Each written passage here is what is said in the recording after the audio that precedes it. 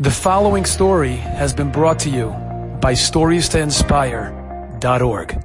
One of the great individuals in the town of Brisk was a fellow by the name of Rabbi Yisrael Neisenstruck.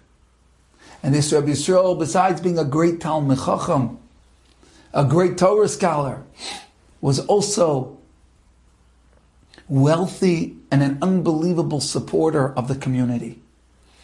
Unfortunately, as sometimes happens, his mazel turned sour, and this Rabbi Yisrael lost all of his fortune, and he was down to bare bones. But he felt that if he could have the capital, if he had some money, he'd be able to invest in business again. He was a successful businessman, and reclaim his former wealth, and once again be able to be generous and a supporter to the community and to the poor. So he sold the possessions he was able to, that left him with a sum. Half he gave to his family to hold them over while he leaves, and the other half he took to go travel, to go meet the famous Baron Rothschild in England. And his hopes were riding that if he could just meet Baron Rothschild, if he could just tell him what the situation is, he could perhaps get a generous donation and be able to rebuild his business. And he travels, and months it takes to get to England, and he finally goes, and he is so hopeful this could be it, this could be his point to turn around. And he goes to the office that he's instructed that everyone who wants a donation needs to go to. And he shows up at the office, and in a moment his heart sinks because he realizes there's no Baron Rothschild in this office. It's just the secretary handing out standard envelopes with standard donations. And at that moment, when he realized all the months and all the sacrifice to get there, all that hope was dashed, this great Rabbi Yisrael, sitting there in the waiting room, just burst out crying. And the secretary looked up, and he saw this distinguished fellow weeping. And the secretary said, "What's the matter?" And Rabbi Yisrael said, "No, I was really, really hoping to meet Baron Rothschild. I'm really depending on this." And Rabbi Yisrael says the story, and the secretary says, "Listen, let me give you some advice. On Friday, Baron Rothschild comes to this office to check up on what happened during the week. Be here on Friday, and I will try and make sure that you have a conversation." And sure enough, Rabbi Yisrael came back on Friday, and Baron Rothschild showed up, and the secretary made sure that Rabbi Yisrael was able to say hello and have a conversation. And Rabbi Yisrael began to talk to Baron Rothschild. Baron Rothschild was very, very impressed with Rabbi Yisrael and his Torah and his wisdom and his whole mannerism. And he said, "Rabbi Yisrael, do me a favor. Come to me for Shabbos." Rabbi Yisrael spent Shabbos with Baron Rothschild. A delightful, fantastic Shabbos.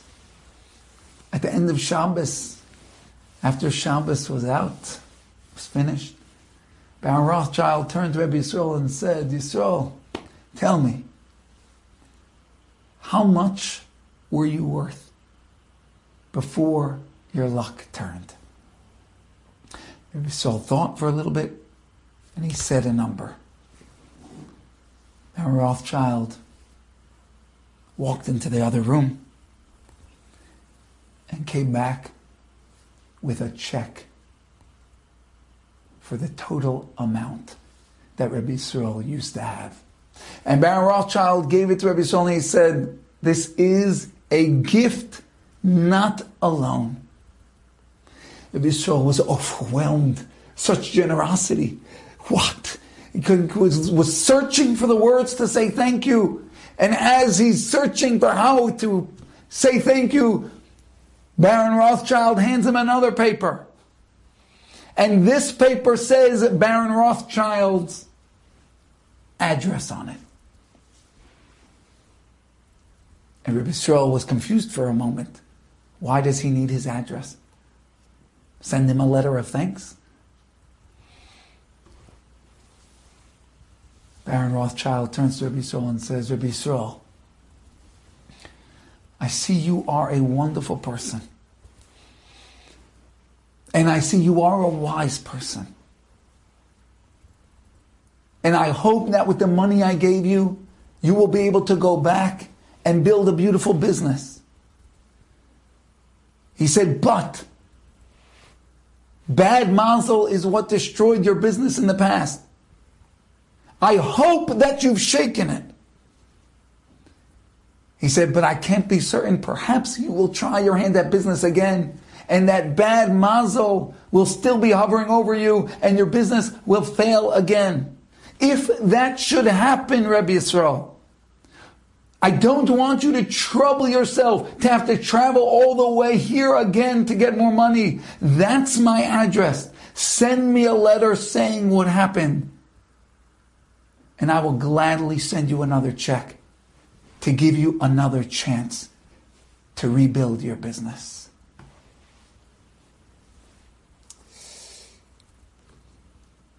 An astonishing story of the generosity of Baron Rothschild. But Reb Melech Biederman goes on to say so beautifully, this generosity is the generosity of Pesach. That Hashem came the first time. And there we were, a broken nation. The business failed. We had nothing left. And Hashem, in His everlasting mercy and love for us, and His recognition that we are His children, and in our heart of hearts, in our essence, our soul, we are great and we're filled with potential. And Hashem said, you're my kids, I'm taking you out. I'm going to build you back up. I'm going to bring you to Sinai. I'm going to grant you freedom. I'm going to unlock your heart and your soul. That was 3,500 years ago. And then Hashem gave us His address. And He said, come back every Pesach. Every time the business fails. Every time you get stuck. Every time you find a brick wall that you can't get through. Come back every Pesach, and I will write you that check again. I will write you another check for freedom. I will put you back on your feet again on Pesach and at the holy, glorious Seder night.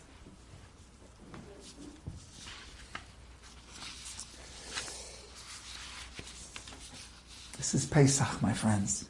Show up at the Seder to get your check from Hashem. Show up to get your freedom. Enjoyed this story? Come again. Bring a friend. StoriesToInspire.org